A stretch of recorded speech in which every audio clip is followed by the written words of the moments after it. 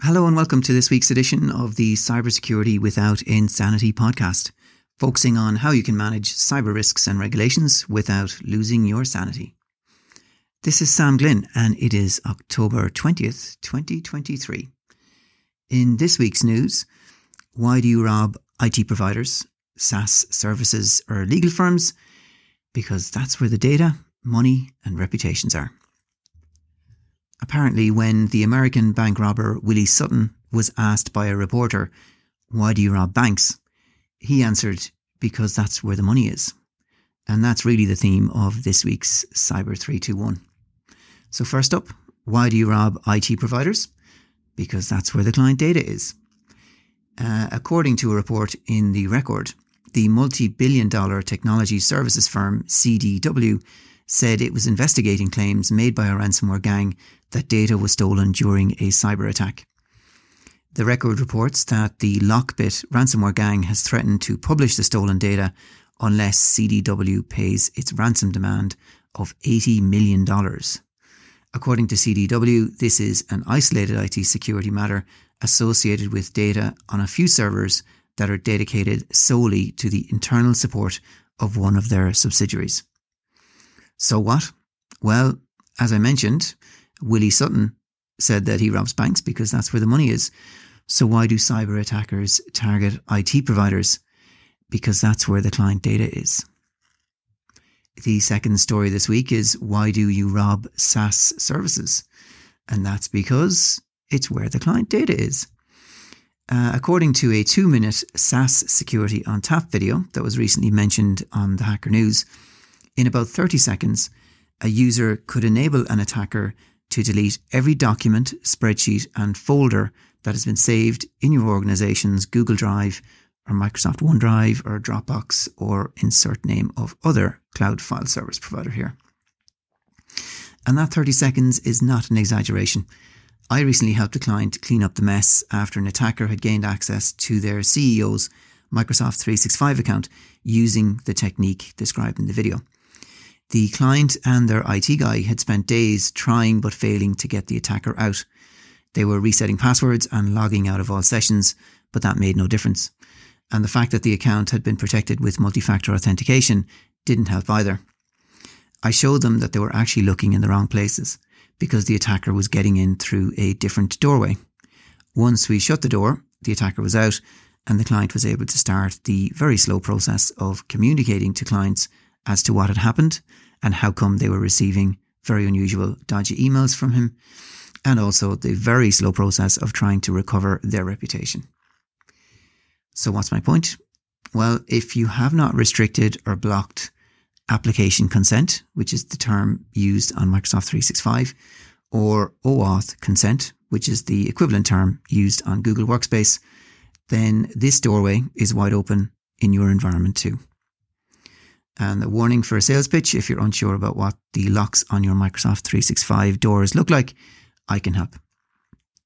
Just go to codeinmotion.ie/services and click the Microsoft 365 button.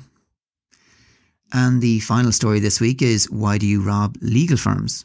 Well, that's because it's where the client data, significant funds and highly important reputations are. According to the UK's National Cybersecurity Centre and their cyber threat report, the UK legal sector, which they recently mentioned on LinkedIn, out of 40 law firms that had been surveyed in 2020, 30 reported that they had been targets of a cyber attack. And of the remaining 10, they reported that their clients had been directly targeted during the course of their legal engagement. So 100% of the law firms surveyed had seen attempted cyber attacks. Why do attackers rob law firms? Well, according to the report, it's because law firms are where the highly sensitive client information about legal processes and legal cases and criminal convictions and things like that might survive or might exist, as well as significant funds that might be transferred into the law firm's client accounts while transactions are underway, and of course critically important reputations, both for the legals and their clients. So what's my point? Well, the report highlights that many legal practices, especially smaller firms, chambers and individual practitioners, rely on an external IT services provider, making it challenging for them to assess for themselves whether the controls they have in place are appropriate to the risks that they face. So another warning about another sales pitch. If you face similar challenges, I can assess your security controls on your behalf. After all, I engage with IT service providers on a daily basis to ensure my clients' security measures are appropriate. Apart from that, what other things have I been talking about this week? Well, I got one very interesting quote from a firm that I was talking to about cybersecurity and how they were managing the risks. And the response was, well, we outsource all that IT stuff to a great company, so we don't have any IT risk. And in a way, I know what they mean. If I outsourced all my finance stuff to a great accountancy firm, gave them full online access to my accounts, and just accepted their assurances that my money was secure, but didn't actually check myself, I wouldn't have any risk either. And then to mark the release of the junior certificate or junior cycle results, which is a big event for young adults in Ireland, a key part of their educational process. These results were published on Wednesday. And my point that day was, what has homework got to do with cybersecurity? And the question was really, when it really mattered, how many times were you asked to grade your own homework during your school years? What has that got to do with cybersecurity?